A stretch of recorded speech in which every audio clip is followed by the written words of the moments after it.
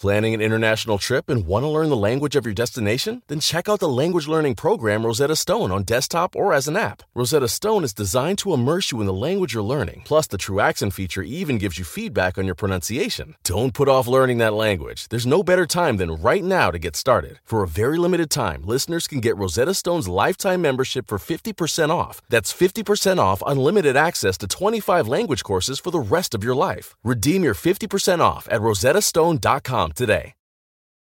Episode 54 of The Bowery Boys, Creating Central Park. Hey, it's the Bowery Boys. Hey. The Bowery Boys is brought to you by Eurocheapo.com. Eurocheapo editors personally visit and review the best budget hotels in Europe, now with hotels in New York City, on the web at Eurocheapo.com. Hello there, and welcome to the Bowery Boys. My name is Greg Young. And I'm Tom Myers. And we're glad that you're with us on this summer podcast day. And like everyone else in New York City, we're all going up to Central Park. We're going to take off to the park today and explore the history behind what is arguably one of New York's most famous attractions. Well, it's one of the biggest tourist attractions. The city couldn't survive without Central Park. Not only is it, of course, the heart of the city, as they also call it, it's the lungs of New York City as well. And it was designed really to give residents a place to breathe, but also designed to give people a place to escape to. As we'll see, maybe the major conflict of Central Park is, who is it really for? The philosophies behind it kind of shift as the city itself shifts. Now, there's so much about Central Park. We could actually do 4 or 5 continuous podcasts on the history of Central Park. There's so many things inside of it that people know about and love. We've already done Central Park Zoo as a separate podcast, and there's a few other things in there that could get their own show. We're going to talk generally about the history of it, the creation, the philosophies behind it, the construction, and then the evolutions of it as the city itself changed. So join us as we dig a little into the history of Central Park.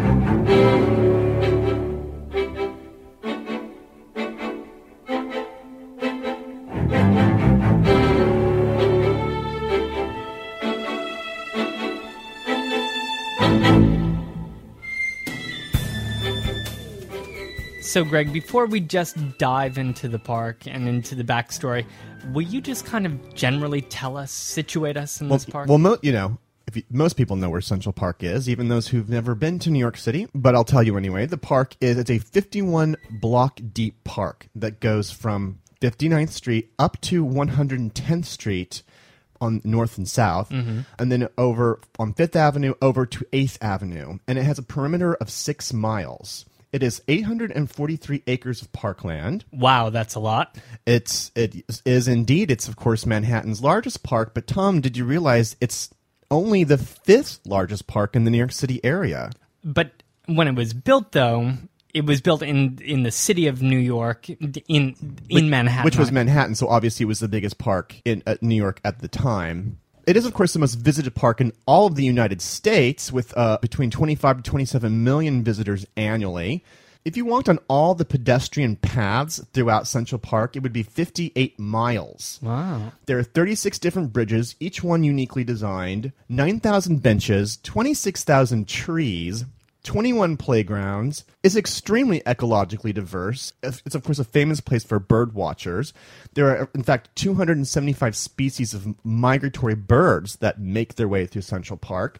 All sorts of activities go on here, from boating, ice skating, baseball, fishing, you name it, it goes on in Central Park.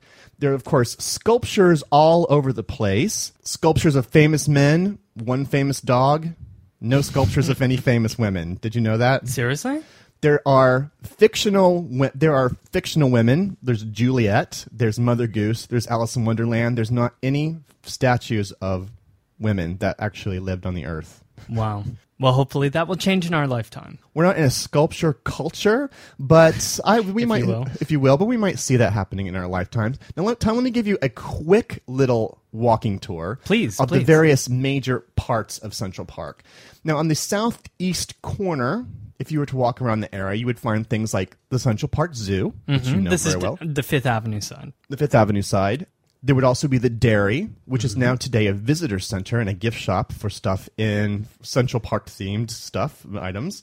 And, of course, there's that picturesque pond that everyone takes their picture by. Of course. Now, the southwest corner of the park, the one over by the 8th Avenue side, that, of course, has the famous Sheep's Meadow, which back in the day really did have sheep on it, color-coded sheep, believe it or not. Color-coded sheep? Yeah, well, sheep that were all the same color, that they would contrast nicely with the grass in which they were eating. It's very funny. Tavern on the Green, the famous restaurant, is over there. And Strawberry Fields, the nice little garden area that was as a tribute to John Lennon. And that only takes us up to 72nd Street. And that's only 72nd Street. Now, the center of the park, if you will, is sort of the most wild area. They call it the Rambles. In this area, they have a lake and a boathouse, and the center of the park, which is what they call the Bethesda Fountain. It's a very formal English fountain area. Farther up, there's the Metropolitan Museum of Art on the east, with, of course, its very recognizable Cleopatra's Needle, that obelisk that they brought over from Egypt. On the west side, by the way, the Natural History Museum is peeking into the park, but it's not actually in the park. Right. Around this area also, we have the Delacorte Theater, where they have Shakespeare in the park. And right next to that is that charming little fairy tale Belvedere Castle. And out in front of that, the Great Lawn. Now, if you go to the north part of Central Park, it's dominated, of course, by what today is called the Jackie Kennedy Onassis Reservoir. There is some rougher terrain up in the most northern parts, a little higher elevations. In this part, you have what they call the Harlem Mere, which is another little body of water, and the Blockhouse, which was actually the remains of an old fort from the War of 1812, which, of course, was never used. And then finally, of course, you have that beautiful formal conservatory garden, that British garden that's up there. And then finally, what they call the North Meadow and the Great Hill. And what's amazing about the whole landscape is it all just literally seems like, well, that must have been what it was like for thousands of years, like the whole area. The mountains and the occasional peak, the cliff. But in fact, and it's so hard for me to believe, even now when you're walking through it, that the whole thing, every inch of the land was landscaped. And that, in fact, everything around this area, well, everywhere in Central Park looked completely different before the park was there. And that's what makes this podcast interesting.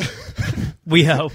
Because I guess if it looked the same, then we wouldn't have a story. Then we'd be done. Yeah. As peaceful as that land is, it's pretty packed with features. There's so many things to do. I mean, it's so easy to get lost in Central Park that if we didn't have a skyline around it, you could literally get lost there for hours. Perhaps that was the original intention, because, of course, back in the day, there were no skyscrapers, but that's, I guess, where we're going here.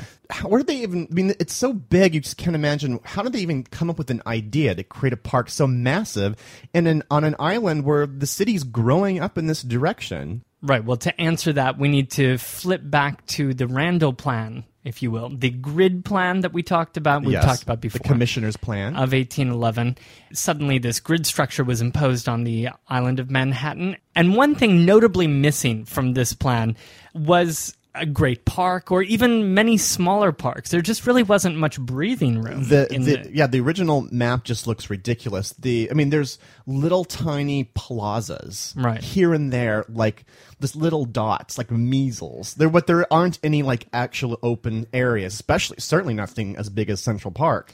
And by this point, in the early 1800s, people were getting the measles, and people were needing, as waves of immigration came to New York, and apartment buildings were really getting packed downtown. People needed a place to stretch out. They needed to have an area for recreation. They needed to breathe some fresh air. New York didn't offer that at this time. Battery Park had deteriorated into this sort of foul wasteland. Mm-hmm. And the waterfront isn't like it is today. Things were just built all the way up to the water, and then there were just docks and boats. That certainly wasn't a respite for citizens of the city. No, there was no, bike path going up Battery Park City. Not quite. It didn't exist at the time. Not quite. New York just didn't compare to the other big cities. In 1850, for instance, London had more than 1,400 acres of parks, right? That's 500 acres for every 100,000 inhabitants. New York had 100 acres of parks total, which was only 6 acres for every 100,000 people. So yeah, London whooped New York in this respect. And it was, again, a major health issue. So something had to be done. Now, in 1844, William Cullen Bryant, who was the editor of the New York Evening Post, of course, old friend. Our old pal, William, he went on a crusade to change this. He believed that in this increasingly loud city of New York, that the city needed a place for its citizens to find solitude, and that the park could be what he called the lungs of the city. Oh, right, that's where I got that from. Right. He said it first. He thought that it could also combat not only the disease that we talked about, but also he saw a more paternalistic aspect to it. It could somehow treat the social ills that were plaguing the city. You know, he took a moral argument that a park could lure citizens out of bars, you know, and the Bowery saloons and into a place of respite and of solitude and of nature. Make everyone a better person, generally. Right. He was pushing for a park that could be built between 68th Street and 77th Street, from 3rd Avenue to the East River. Oh, okay. Not far from the current one. But it never materialized. However, less than a decade later, in 1851, the mayor at the time, Mayor Kingsland, was pushing for a similar park to be built on what's called Jones Wood, what was called Jones Wood. And this was Ambrose Kingsland, right? Exactly, okay. Mayor Ambrose Kingsland. Now, Jones Wood was over between 66th and 75th Street, between what is now Park Avenue and the East River. So similar to the place where Bryant wanted a park. Exactly. Andrew Downing, who was the most famous landscape gardener in the U.S. and the editor of a horticultural magazine, he became a vocal critic of this whole plan, saying that Jones Wood was too small for a city that would, you know, soon grow to be 750,000 people large. And not only that, but opponents argued that it was just too far out of the way. I mean, it was way uptown, 66th to 75th, and the East River, way over on the east side. And people who lived on the west side, well, they couldn't reach it. They also didn't see any benefit happening to their land values. That is true. One benefit of Central Park being smack dab in the middle of the park, everyone can get there from all different places, and the land, there's literally more land around it that can be worth of value. Right. And what do you know, but in the middle of the island, there was a big expanse of rocky and largely unusable land. Yes, swampy land. Was less valuable as well. And thus, in 1852, a team of commissioners named by the city recommended that this patch of land in the center of the island be designated as Central Park. Okay. In 1853, the state declares that that territory would be used for Central Park. In 1863, that would be extended up to 110th Street. Now, as you mentioned, right, it was central, so people could get to it. And also water was plentiful, you know, because there were creeks bubbling up all over the place. And at this time, there was the Croton Reservoir there. Right. They had to build the park around it. Exactly, but there were significant disadvantages to the land, too, because it just didn't seem suitable. I mean, it was treeless, it was barren, it was run down and rocky. There were quarries, you know, about the place.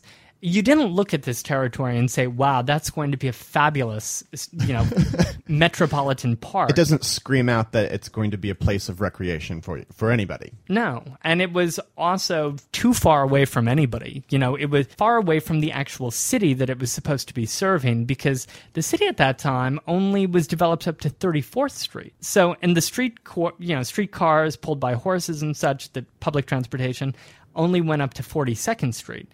So that meant that there was still almost 2 miles to go before you got up to this. They were kind of thinking ahead of themselves. And on top of that, Tom, I mean, we're talking like there's nobody here, but in fact, A lot of people live here. Well, a couple thousand almost. It's poorer people, but it is outside the city. There are little shanty towns. There's Irish pig farmers, even some German families.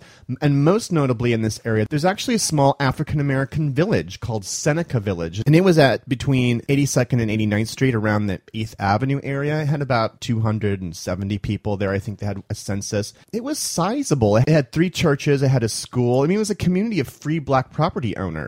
And it was founded in around 1825. So it was an actual town. There was a community. There was a community there. So essentially what the commissioners were doing was they're going to clear these people out so we can build a park. Well, park advocates were claiming that these people were squatters, who were just camping out on other people's property.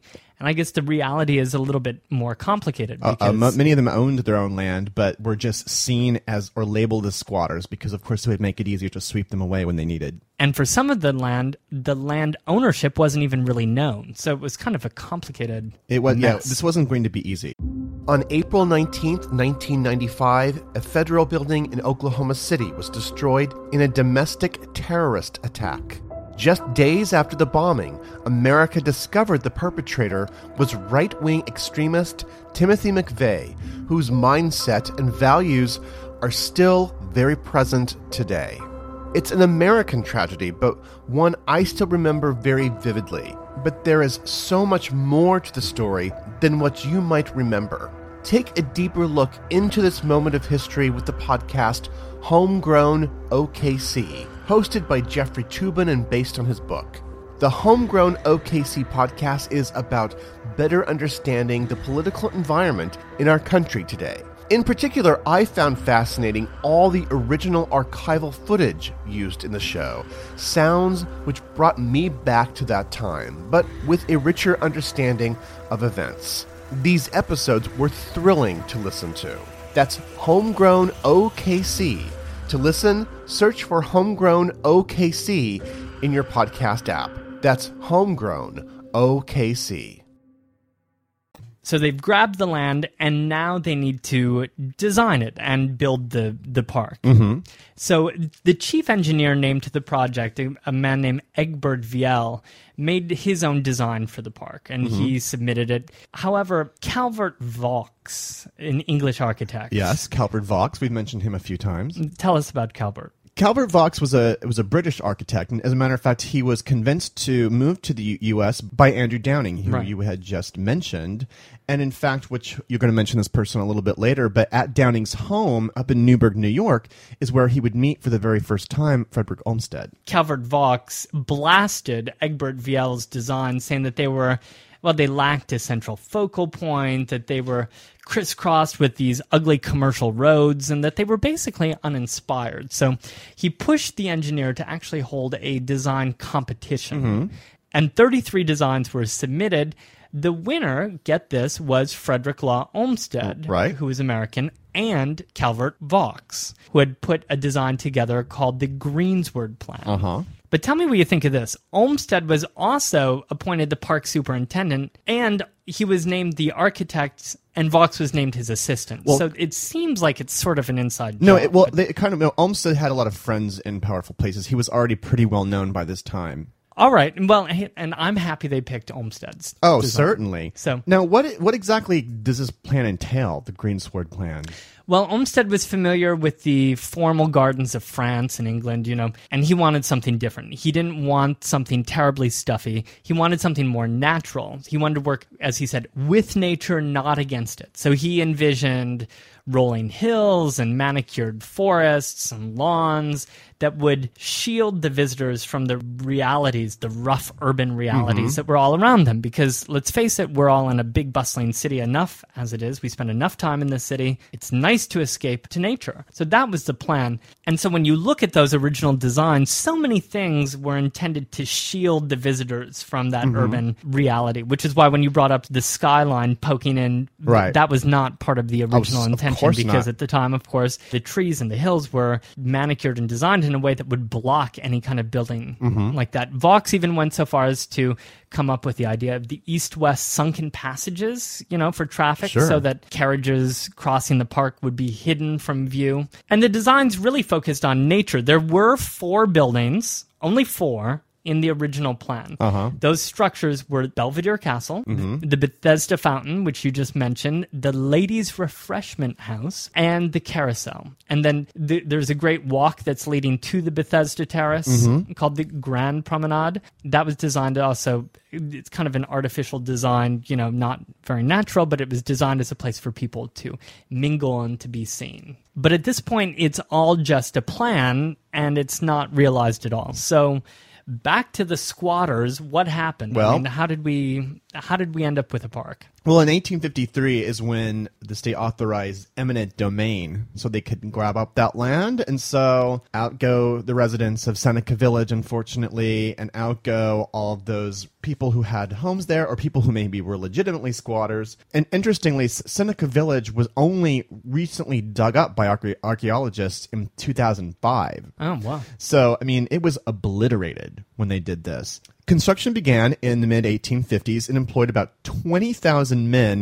who, worked an average of a 10-hour workday. The people who actually were the workers, the people who made Central Park, were mostly Irish and German immigrants, many of them from Five Points, believe it or not.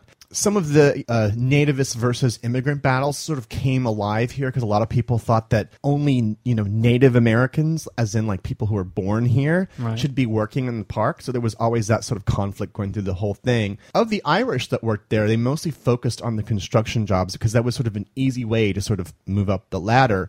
Unbelievably, I find this quite incredible, there were no black workers hired for this entire park of the 20,000 men, and there were no women for anything except for to clean the offices. So it was really like the brawn of manly men from the Irish and German manly men, essentially, who built the park. So here's some figures I'm throwing out to you. They basically disrupted 2.5 million cubic yards of stone and earth. 166 tons of gunpowder were used. That's more than at the Battle of Gettysburg. 6 million bricks, 35 barrels of cement, 65 cubic yards of gravel. I mean, all just a massive amount of materials going in and out. The trickiest part of building this area was drainage because this was some swampy ground. There were even underground pools that had to be drained. And, it's a lot of what was terrible about it lurked under the surface. Here we are again at this eternal podcast question of how to drain swampy land. It seems like every podcast we're bringing that up now, doesn't it? So what they did is they had to, they placed these pipes about like 4 feet deep throughout the whole part of the park, and this drained all the water out. In 6 months alone, they laid 20 miles of underground pipe. It's funny, by 1858, so just a few years later after they had just begun, they had some parts of it open. The lake they were able to complete so that by December of 1858, people actually began ice skating there.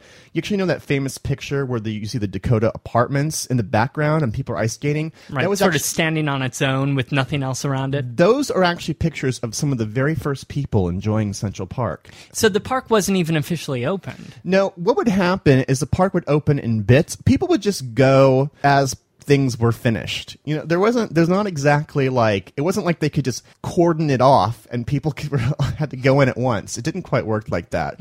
Some of the other kind of interesting things that happened with the construction is what I would call this rock sculpting. How the land was there at the time, I guess you could describe it as being rather unaesthetic, very uneven segments of rock, things that didn't fit these pastoral beauty that Olmsted and Vaux really wanted. So places like Sheep's Meadow were literally sculpted out of rock, inch by inch. Oh. So as it looks today, so wavy and peaceful, and so you can just lay your picnic blanket on there. But it was all done by workers to create those even hills. It didn't look like that before. In fact, it was a bog filled with rocks, and they had to be dynamited out and then covered with topsoil. Well, if it had been more like it is today, then more people would have probably settled on it. In 1859, they actually got permission to extend the park up to 110th Street. It took a few years to actually get that land. It was not until 1863 when they actually started. This area, though, by this time, they didn't have as much money. So, you know how it looks a little bit more, shall we say, naturalistic up there? Rustic. A little rustic. Part of that is that they just couldn't execute these sort of elaborate designs that they had done in the park. These financial and political woes were going on by the 1860s. Olmsted, of course, was having these conflicts with various commissioners.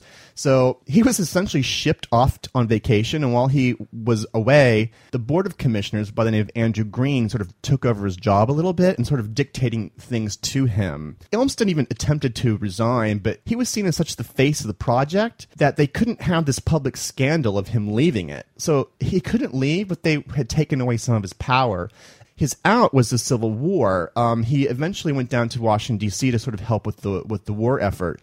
He would correspond with Vaux and the other commissioners, but essentially by this point, he was not there. He had moved on to other projects. By 1863, everything below 102nd Street was open to the public, but the park itself wasn't actually finished. There was still a lot of things in the park that needed to be done.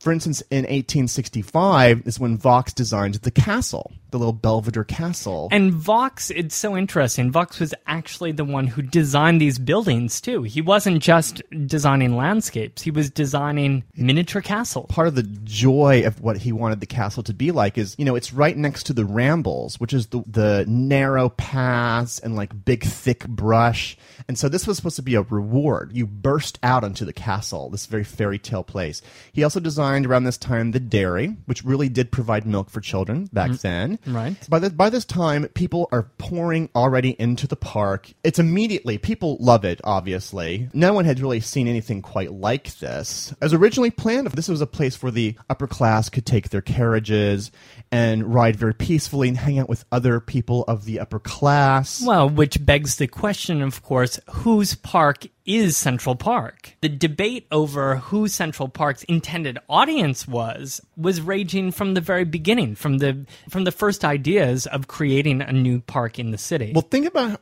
how you think of a park today. You think of it as a place where you can see anybody in the city. It's for everybody. Right. It is a democratic space for people to go to, but that's not really what parks were sort of intended to be in the 19th century. Right. Here, or if you compare them to Europe, to the beautiful, small, stately parks in Paris, there's an aristocratic feel to most of those parks. And here in New York City at the time, there were several different debates. Now, high society wanted a more genteel park. They wanted it for their own reasons, to promenade about, to show off their carriages, as you mentioned, and to also escape the masses of people who were hoarding now around Fifth Avenue. Mm-hmm.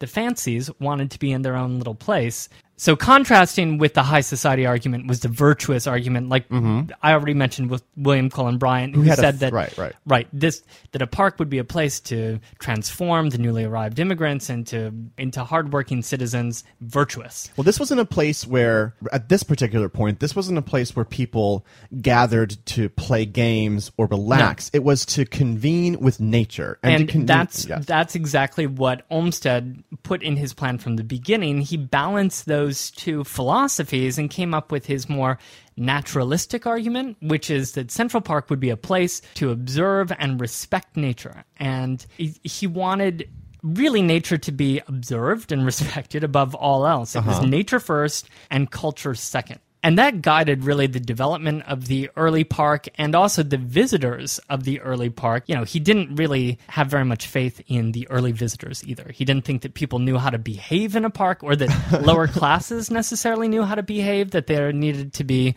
strictly enforced rules and regulations. And certainly there's certainly some people don't know how to behave in a park. Still today. But he just assumed that nobody did, really, except for the most educated. And overwhelmingly, the most frequent visitors to the park in the early days were the richest. In fact, I found a statistic here that more than half of the early visitors from 1859 to 1869 arrived by carriage.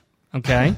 Now, who had a carriage? At that time, only 5% of New Yorkers had carriages. I wonder what 5% that would be. So it was about money and access, but also about location, because think of all of the immigrants living on the Lower East Side and downtown. Right. Central Park is really far away. And in contrast to where the rich were moving up at this time, because they were moving uptown with every decade, they were moving to a new neighborhood where it would be around Union Square, and then Right. it would be up to 34th Street, and everyone was just moving uptown. So by 1860, they were getting closer and closer and closer to Central Park and Right. to the eastern side. And also, though, just a side note, many of the people arriving in the city were Ireland and from Germany and from cultures where large gatherings were part of the social norm, where people would get together and have big picnics or some concerts together in large groups. One of the things that Olmsted prohibited in his park were these very large gatherings. Oh, right. It was supposed to be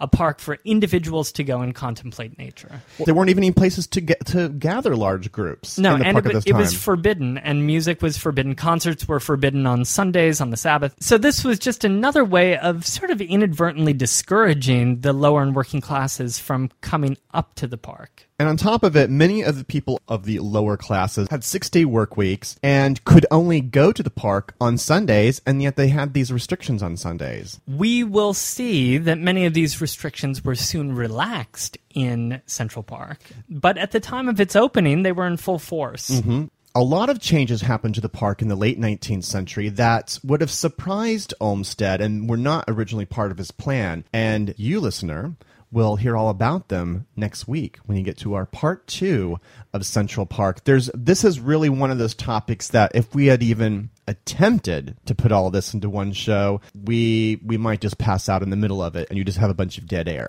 But some of the things to look forward to in next week's podcast, the change from this upper class, polite little naturalistic place to one of gigantic public places covered in concrete, huge gatherings of people, Peace protests. lots of crime. I'll tell you about the first beer served in Central Park. And of course, what podcast is complete without Robert Moses. he's coming to Central Park? So thank you for listening to part 1, the creation of Central Park. Log on to BoweryBoysPodcast.com to check out some early Central Park etchings, plans, and photographs. We will be back here next week with part 2 of our episode. So thank you very much for listening. And we have a lot of new listeners out there. Thank you for jumping aboard. It's great to have you. And as always, if you like what you're listening to, why not log into iTunes and write a quick little review? It takes about 30 seconds. Thank you very much for listening. Have a great New York week, whether you live here or not. See you next week.